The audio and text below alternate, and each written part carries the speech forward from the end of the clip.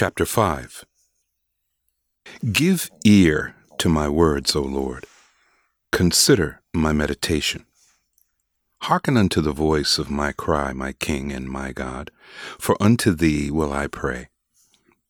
My voice shalt thou hear in the morning. O Lord, in the morning will I direct my prayer unto thee, and will look up.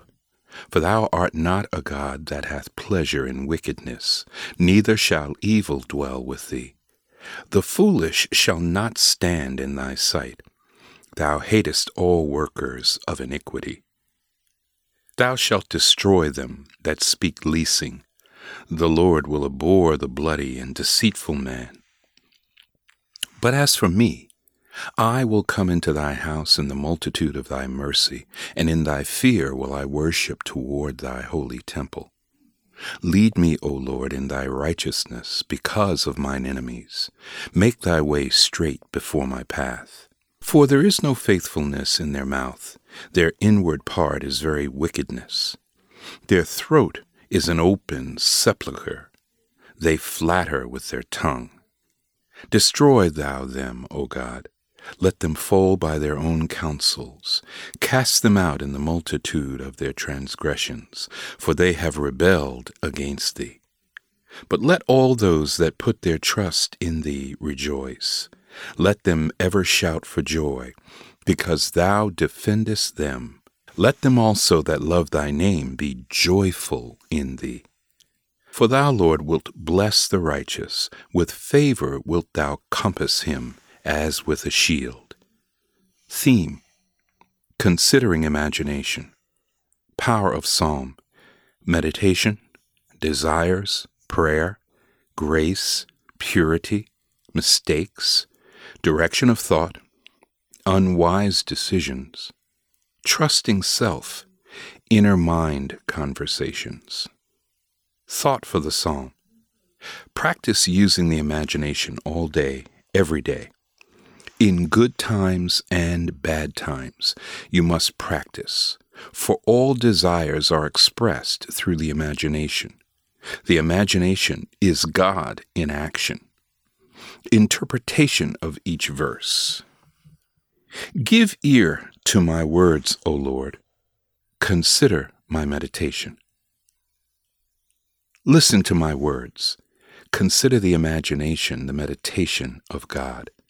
Verse 2. Hearken unto the voice of my cry, my King and my God, for unto thee will I pray. Give attention unto the sound of your call with feeling, the one, imagination in action, for unto the imagination you will place your desires. Verse 3. My voice shalt thou hear in the morning, O Lord, in the morning will I direct my prayer unto thee, and will look up. You must hear my voice in the imagination where it all begins. You will direct your desires unto it, and will look up to the eye of imagination in the kingdom of heaven. Verse 4. For thou art not a God that hath pleasure in wickedness, neither shall evil dwell with thee. For you are not a God that takes pleasure in evil doing or wickedness, and such thoughts must not dwell within your being. Verse 5. The foolish shall not stand in thy sight. Thou hatest all workers of iniquity. The foolish or unwise must not stand in your vision. No love is to be given to any thoughts of wickedness. Verse 6. Thou shalt destroy them that speak leasing. The Lord will abhor the bloody and deceitful man. God will destroy the thoughts that speak falsehood or lies. The wonderful human imagination, God in action, will detest the non-spiritual and deceitful manifestations that come to mind. Verse 7. But as for me, I will come into thy house in the multitude of thy mercy, and in thy fear will I worship toward thy holy temple. But as for me, I will come unto myself in the great numbers of thoughts of compassion, and in myself, feeling with emotion, will I worship my holy temple, my own wonderful human imagination. Verse 8.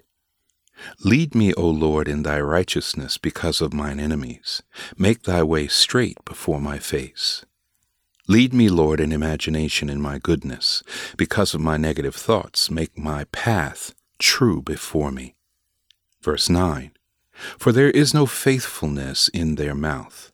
Their inward part is very wickedness. Their throat is an open sepulchre. They flatter with their tongue. For there is no substance of things hoped for, but their evidence is only in what is seen from where negative thoughts speak. The conscious mind's inner conversation with you is very evil. For the conscious mind's passageway is an open grave or burial place for you.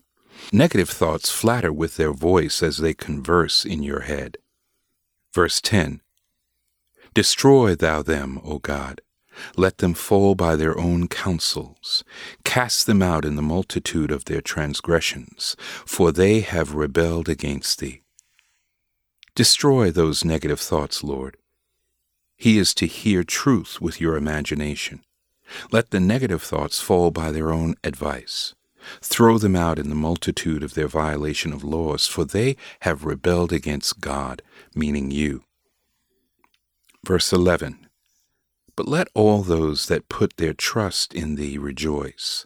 Let them ever shout for joy, because thou defendest them. Let them also that love thy name be joyful in thee. But let all those that put their trust in God, your own wonderful human imagination, and rejoice. Let your positive and loving thoughts shout for joy, because you are to protect those thoughts. Let them also that love the name of God be joyful in him. Verse 12. For thou, Lord, wilt bless the righteous, with favor wilt thou compass him as with a shield. For your imagination, God, in action will reward righteousness and positive thoughts with friendly regard, guiding you as leading the way as your protector. Analysis of the Scripture. Considering imagination. Test the law of God yourself by imagining that which you desire, with earnest feeling and without doubt.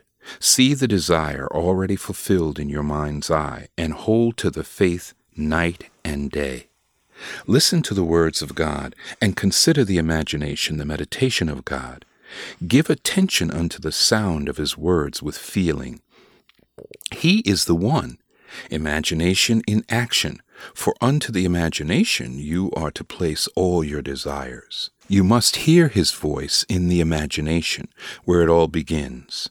You will direct your desires unto it, and will look up to the eye of imagination in the kingdom of heaven, the kingdom of your own mind.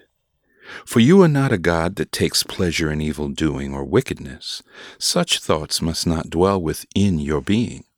For the foolish or unwise must not stand in your vision. No love is to be given to any thoughts of wickedness. You must destroy all thoughts that speak falsehood or lies of you. The wonderful human imagination, God in action, will detest the non-spiritual and deceitful manifestations that come to mind.